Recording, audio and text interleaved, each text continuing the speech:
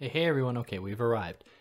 Let's finish off this series of lectures from the Collège de France titled The Punitive Society. Today we're going to cover chapters 10, 11, 12, 13, and the very short course summary at the end. You know the deal. Help me out if you'd like, share, subscribe, tell your friends, help me out monetarily via Patreon or PayPal. If you're just tuning into this, go check out episodes 1, 2, and 3, and all the other episodes I've done on Foucault, and you will be right as rain. Really add to your vast knowledge, and we will all flourish together. Yeah, let's jump into chapter 10 here. It's not really chapters. These are all weeks. And I didn't mention that. Every chapter, quote unquote, is a different week of the seminar that he was giving. Doesn't matter. Does it? I don't know. So here he's going to first draw upon the work of someone by the name of Talger, where in it we see that society has been divided between the morally righteous and the immoral, people considered to be immoral and in need of correcting. So Talger, like the Quakers, appeals to the state to deal with these evil people. It's the state's responsibility to correct them, to fix them, to make sure that they aren't going to break the laws anymore. Now, before early 19th century, the entire working class was seen as such, almost as being immoral. Just generally, working class people were seen as being bad. And there were those exceptions, like you had to work really hard and maybe you'd be considered like good in the eyes of your bourgeois overlords. However, with time, overall, this class started to really be associated with a possible virtue. And it was those people who would break the law, who would break the possibility of production by being idle, by refusing to work, refusing to have kids. They would be seen as criminals, the thieves, the lazy people, the vagabonds. And the rest of the population, which is mostly comprised of working class people, would then hate them because, they aren't putting in the hard work to make everyone's lives easier. They're just benefiting while not returning anything. So penal theory at this time seeks to police workers, but to police their bodies, to make sure that they're doing the right thing at any time, that they're dressed the right way, that they comport themselves the right way, that hold themselves the right way, that they don't have the wrong desires or too many desires, that they are not influenced by the impurities of society like gambling, like drinking, that they are instead going to go to work for their 18 hours a day, go home for 3 hours to sleep, and show up again to work. And this is exactly what would happen if, capitalist influence ran rampant. 18, 16-hour working days, absolutely no problem. So if you're hearing all this and you're like, oh, I didn't know that Foucault paid so much attention to class. Of course, you'd be just prey to the fact that the dominant interpretation of Foucault is influenced by his published books, not by the lectures. But of course, we see here a much closer consideration of class. But still, it's not as though he's saying it is the one determining factor. He's saying it's one among many, alongside the repression of time, alongside Christian religious influence, alongside this association of virtue with being moral, which is associated with being a hard worker.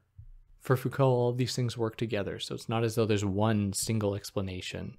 And this is something that I think a lot of Marxists could benefit from, in that they wouldn't repeat some of the injustices found within capitalism in their criticism of capitalism or in the alternatives that they draw. Not everyone, but in some cases it would be helpful to see how there are these other oppressive mechanisms at play.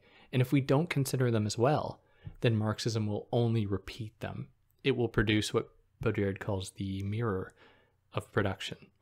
So penal theory motivated by two outlooks, broadly. There was Beccaria's theory of universal penality, and then there was moralization theory.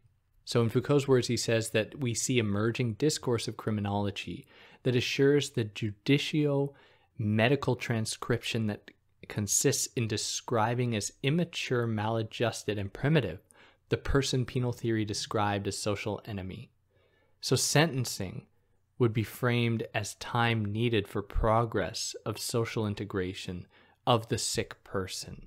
So it had to be a universal apparatus that was used to treat all of these quote-unquote sick people, but it was also something that had to justify itself by claiming to be a moralization progress. It would moralize people in the process. So it would be used to guarantee their social integration, or prisons were justified as a way to guarantee social integration. And that'll put us here very quickly into chapter 11. So because capitalist industry focused on profits, bad workers are a threat to those very profits. It would be considered illegal to slack off, or refuse work, or refuse to reproduce, like having kids. So laziness was not always treated like this, however, historically. Beforehand, it was a matter for artisans, with apprentices, and the state and police, with non-working people to deal with. And it was only under the 19th century, or under 19th century capitalism, that laziness would be pathologized and punished to dissuade others from being lazy.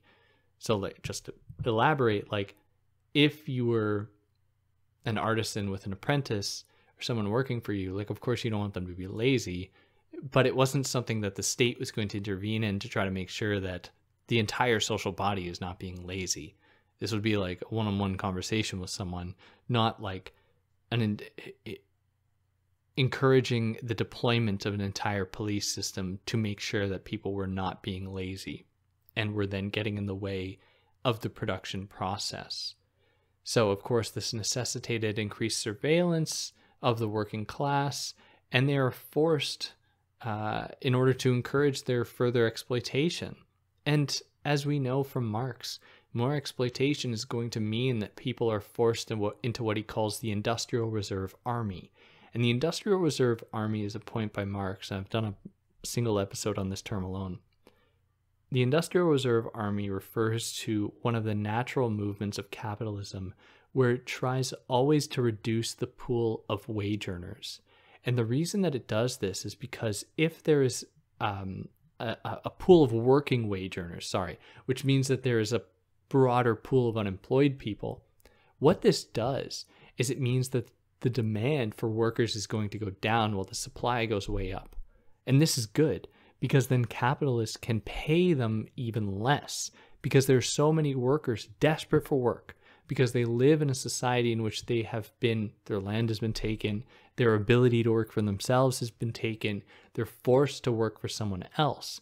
This creates the conditions for people to be forced to work for even less in order to have a job at all. There's this film about this. It's on the waterfront with, I think it's called On the Waterfront, with Marlon Brando, in which there's this scene where all of these dock workers are like fighting one another to get a day's work. And this is a very common occurrence. And the idea here is very much that people are forced to combat against one another just to have a day's work, to earn a little money to feed themselves. And this creates the situation for people to be more nomadic. They got to move around to find more work somewhere else, which only increases their continued surveillance and policing, because then they enter into the vagabond class. They are exactly what Adam Smith wanted. When Adam Smith wrote The Wealth of Nations, he was very clear that one of the benefits afforded by capitalism, and I mentioned this in the first episode, one of the benefits afforded by capitalism is to allow people to be free to work wherever they want. They aren't chained to a specific plot of land and working for a feudal lord. They can work anywhere. But Adam Smith didn't recognize the ways in which that this new moral system, this new moral penal system, would actually prosecute these types of people and how they would actually present a threat to the accumulation of capital and profit. Now, Marx, in Marx's work, he rationalizes this by saying that this is a natural consequence of capitalism. It's going to reveal one of its contradictions and will eventually lead to a workers' revolt. But it's also very optimistic. It might not. It might lead to the complete destruction of our planet. But yeah, not to be too gloomy about it. Anyway, so people are forced into a situation that requires more policing, more surveillance, more control. So one of the words for this, that is term that he ascribes to this, is illegalism of dissipation. This is one of the illegalisms, one brand of illegality that is actually prosecuted. Whereas, as we've identified, many forms of illegality are cherished under the capitalist system. But illegalism of dissipation, which is just like laziness, presents a bigger threat than illegalism of depredation, like stealing, because it can be formed into a collective action through strikes and political parties. Whereas you can't form a political party around stealing from someone else. You can do it by advocating for strikes, for fewer working hours, that you can form a collectivity around. So it was in the bourgeois interest to really crack down on just being lazy or being seen as being lazy, because that presented a fundamental threat, an existential threat to the capitalist production process. So those places that were associated with the illegalism of dissipation, like laziness, would be associated with immorality. So, for example, like festivals, carnivals, bars, pubs, brothels, casinos, they would be seen as being immoral, sites that foster immorality. So more intense record keeping and surveillance will manage the workers' every waking moment to make sure that they're properly working. You got to clock in, you got to record the things you've done in your day, make sure that you aren't stealing company time, which is, just to talk about this for a moment, this is something that the new tech economy and digital platforms, platform capitalism, as Nick Cernicek calls it, this is one way that capitalism actually circumvents this threat. Because with the new tech capitalism, it is able to give people money as a direct consequence of the work that they do. They aren't being paid to just be on the clock. They're being paid for every delivery they make, for every minute they're driving, like an Uber driver or something, which all of this does, it might seem on the surface, oh, it's super easy for me. I can turn on my phone, I get in my car, I make a few bucks. But this is just leading us down a road of the perfection of capitalist exploitation, where your every single moment is recorded and tracked, and you are being paid. The minimum you can be paid in order to keep the system afloat, you are being paid that minimum in order to keep you working while extracting as much extra value from you as you are capable of giving. So we're really seeing the perfection of this system with these new tech platforms. And there were examples of this from way back, like Marx identifies as well that there were industries that emerged that would only pay people based off of the products that they made. Like, how many shoes did you make in a day? And you'd be paid on that, not for the amount of time. You aren't paid for being there. So it's about the work that you do instead. But in this is also presented a possibility, because what's to stop someone from running their own Uber business just away from like Uber? You have the car, you have a phone. What's to stop, a collectivity of app makers to do one where people are actually earning the money from their fares that isn't going to a corporation? But maybe too radical. Radical. It's the most lukewarm thought. I just called it radical. Jesus. Anyways, so people were being recorded. That's the baseline here. Every waking moment was being recorded, and this created a treasure trove of information for government agencies, sociologists, intellectuals, psychiatrists, psychologists, and knowledge-based institutions to record and understand people, and then apply this knowledge to other emerging fields to better understand how humans work, and to create a whole human science that could be used to justify increasing control over people by claiming that people can be understood and then controlled, which isn't to say that they're actually learning anything useful about people, if there is like an objective way to understand people, but that this knowledge was being accrued for the sake of encouraging the accumulation of power, where instead of it being concentrated just among police and state officials, psychiatrists could then have it to justify their own occupation of a superior position in society, and so many other possible people. And all this does is it extends justice into daily life. Every single one of your moments are being policed. They're being watched, recorded. So you have to always be policing yourself. Interestingly, this period sees the power of judicial apparatus, like courts and judges, begin to decline as the judicial has been diffused into daily life. And this is the birth of the disciplinary society, where people are monitoring themselves. There's less need for these institutions, which I think that he overplays this point a little bit because they still very much exist. They're very prominent. But in any case, how they were exercised, at least presented in the previous series of lectures, began to go away. So how, though, did supervision and punishment exercise its operations? How did it work? And that'll put us into chapter 12. So he begins here by presenting what life was like in worker housing that was connected to one's workshop in 17th and 18th century France. And this was like the ideal situation for capitalists because workers never left. Their home was attached to work. So it's not like there was any justification for them not to show up. They were always being surveyed. They were always being watched. This was seen as a kind of utopia of the factory barracks convent.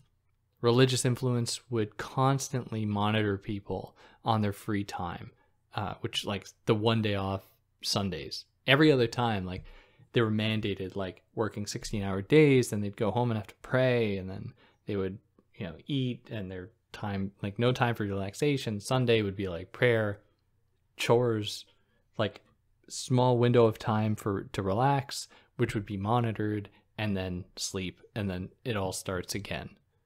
And so civil and industrial life merged together.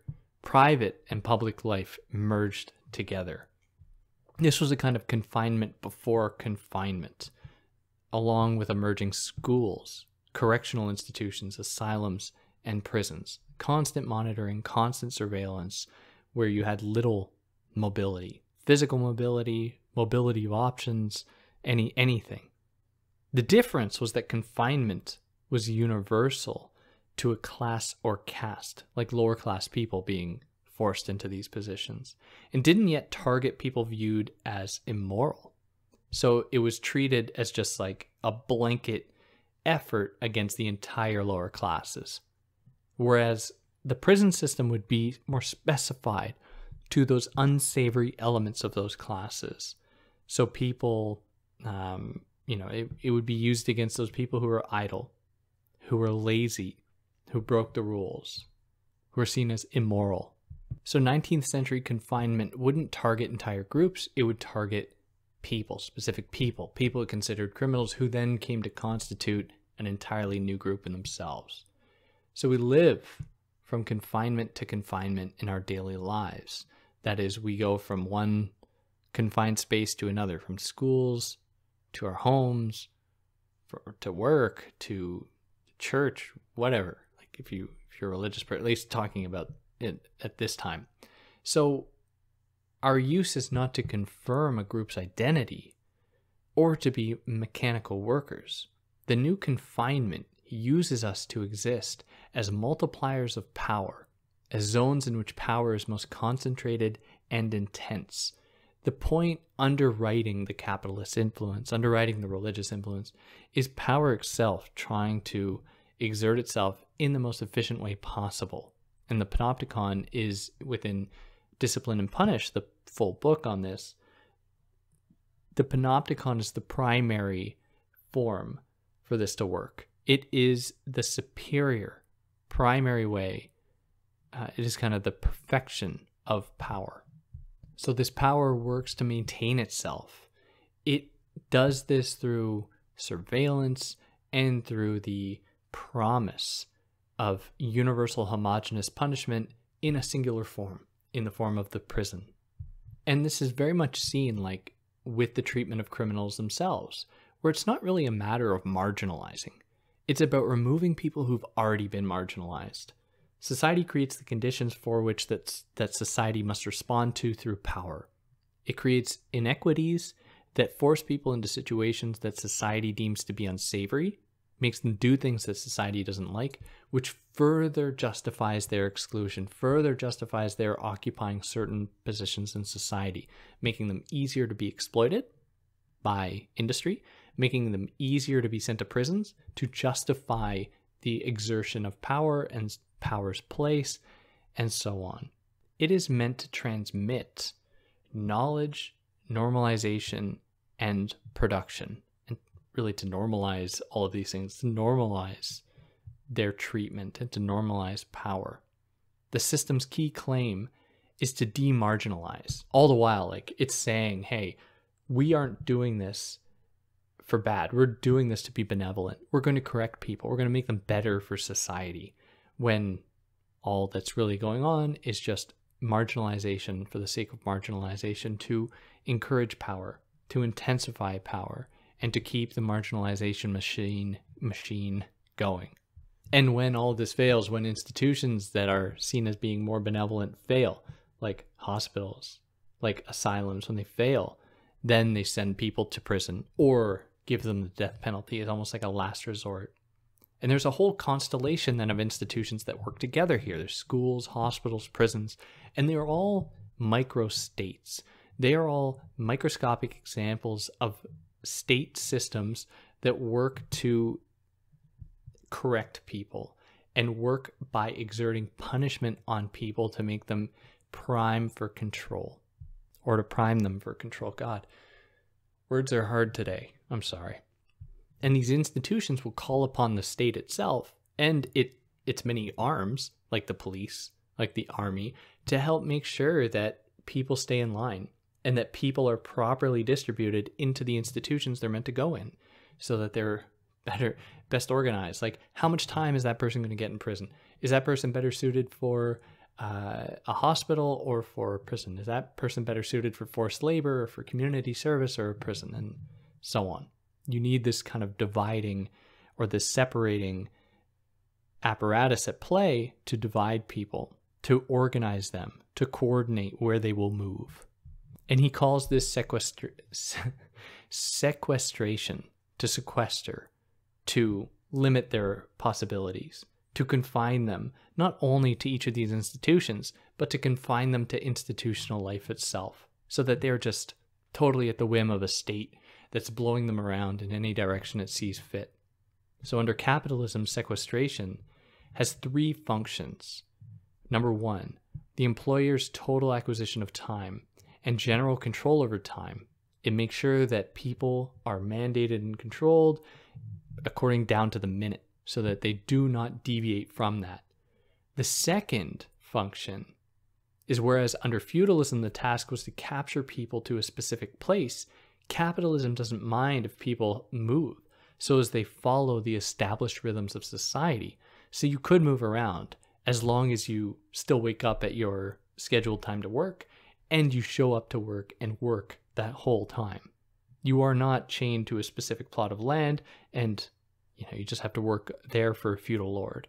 So this signals that even those vagabonds, even people who move around, can be seen as acceptable so long as they adhere to the standardized rhythms of life under this system. Oops, I misspoke. That was all number one. That was the first function under the capitalist system. The second function, that is in institutions like schools and hospitals, they take on disciplinary attitudes. Schools aren't just about learning. That they claim to be about that, and that's one part of it. But it's also about teaching people, socializing kids how to properly act in society. Just as hospitals aren't just about treating people and curing people's illnesses. They both strive to control existence. The purpose in both of these examples, like in schools and hospitals, is to make sure that institutionalized people aren't too separated from society and form their own collectivity. Now, what he means by this, and it's such an interesting point, is that like in schools, you don't just learn key information like facts or how to do math or anything like that. You are also taught proper conduct. You're taught how to sit and behave like a good kid. How do you get your pudding if you don't eat your meat, as from Pink Floyd, or like there's that Supertramp song School, where it's like God, how does it go? After school's over, no playing in the park. Don't be out too late. Don't let it get too dark. Don't hang out and learn what life's about. Grow up just like them instead, and then you work it out. The idea being that these institutions are meant to teach people how to properly conduct themselves. They teach people how to be upstanding citizens. Similarly in hospitals. Hospitals aren't just about curing people. I have so many friends so many women friends who go to the hospital or go to the doctor, and they will come out of it saying that their doctor just told them to like lose weight or something, which has absolutely no connection to whatever ailment they might have.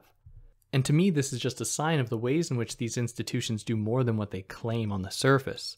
They are also institutions meant to maintain regulation within the social body, to make sure people don't step out of line, that they are properly obedient like in schools, and that hospitals teach people that they have to correspond with an ideal image of a body type, to be thin, for example, to make sure that you embrace all the proper virtues of acceptable life, acceptable self-presentation.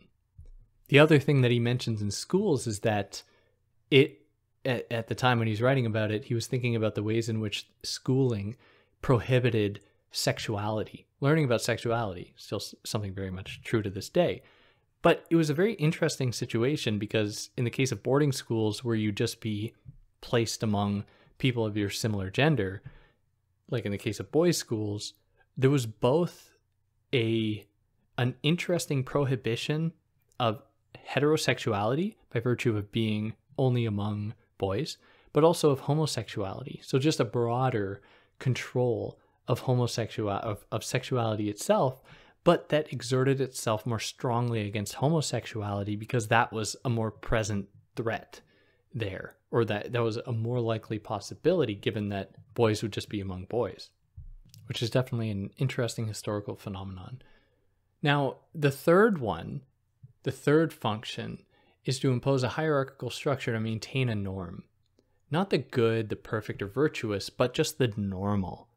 And this normal takes on a quality that is different than the virtuous in previous settings. So this new disciplinary society does not necessarily claim to bring people closer to God.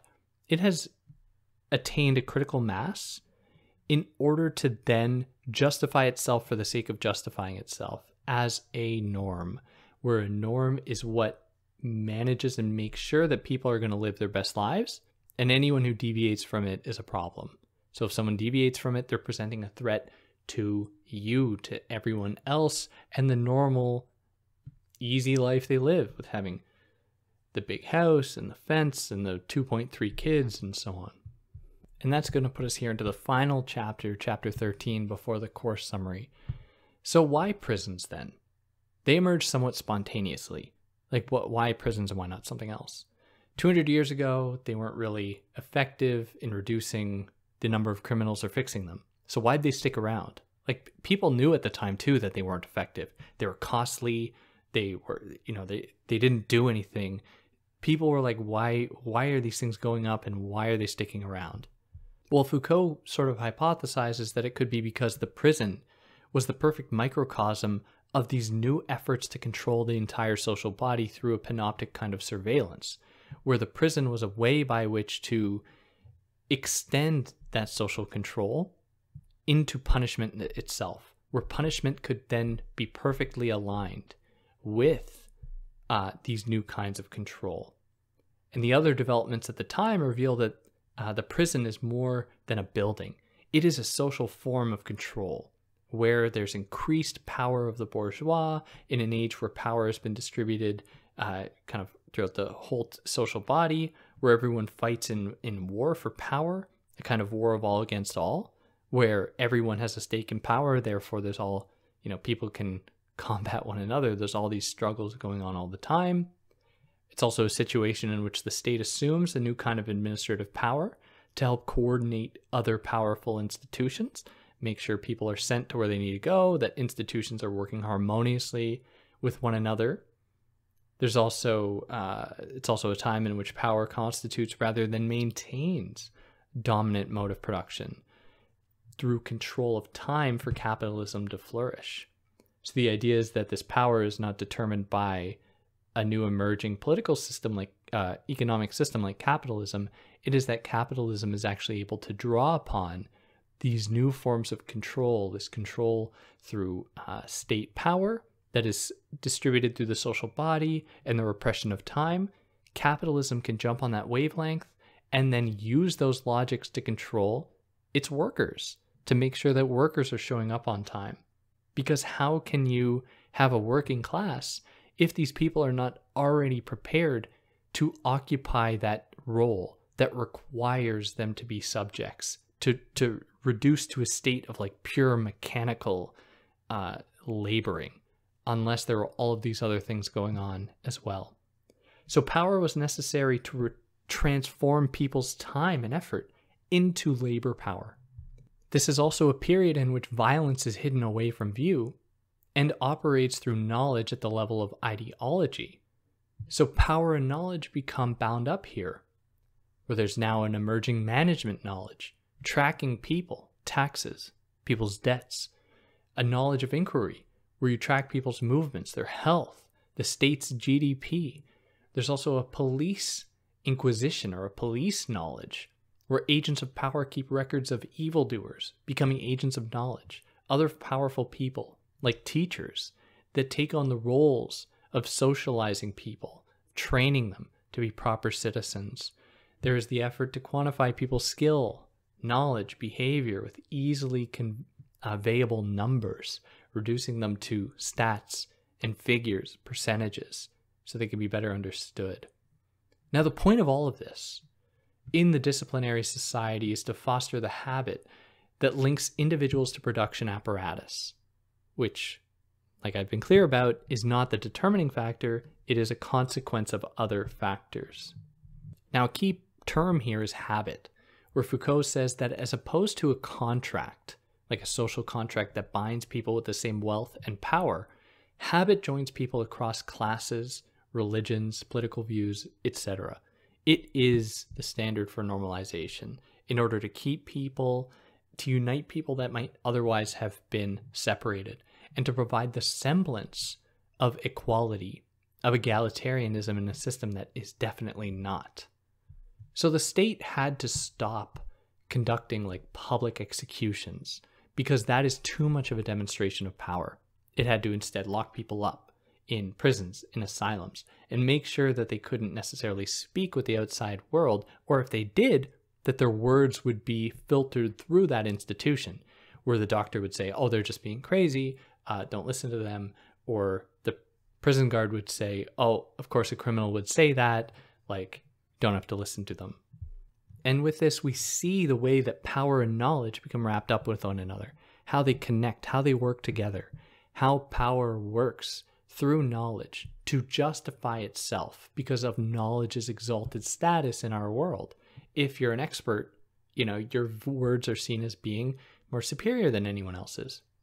But interestingly, I think that we're seeing this start to turn, especially with like what we saw with COVID and the spread of misinformation and the spread of anyone's perspective being as valuable as anyone else's.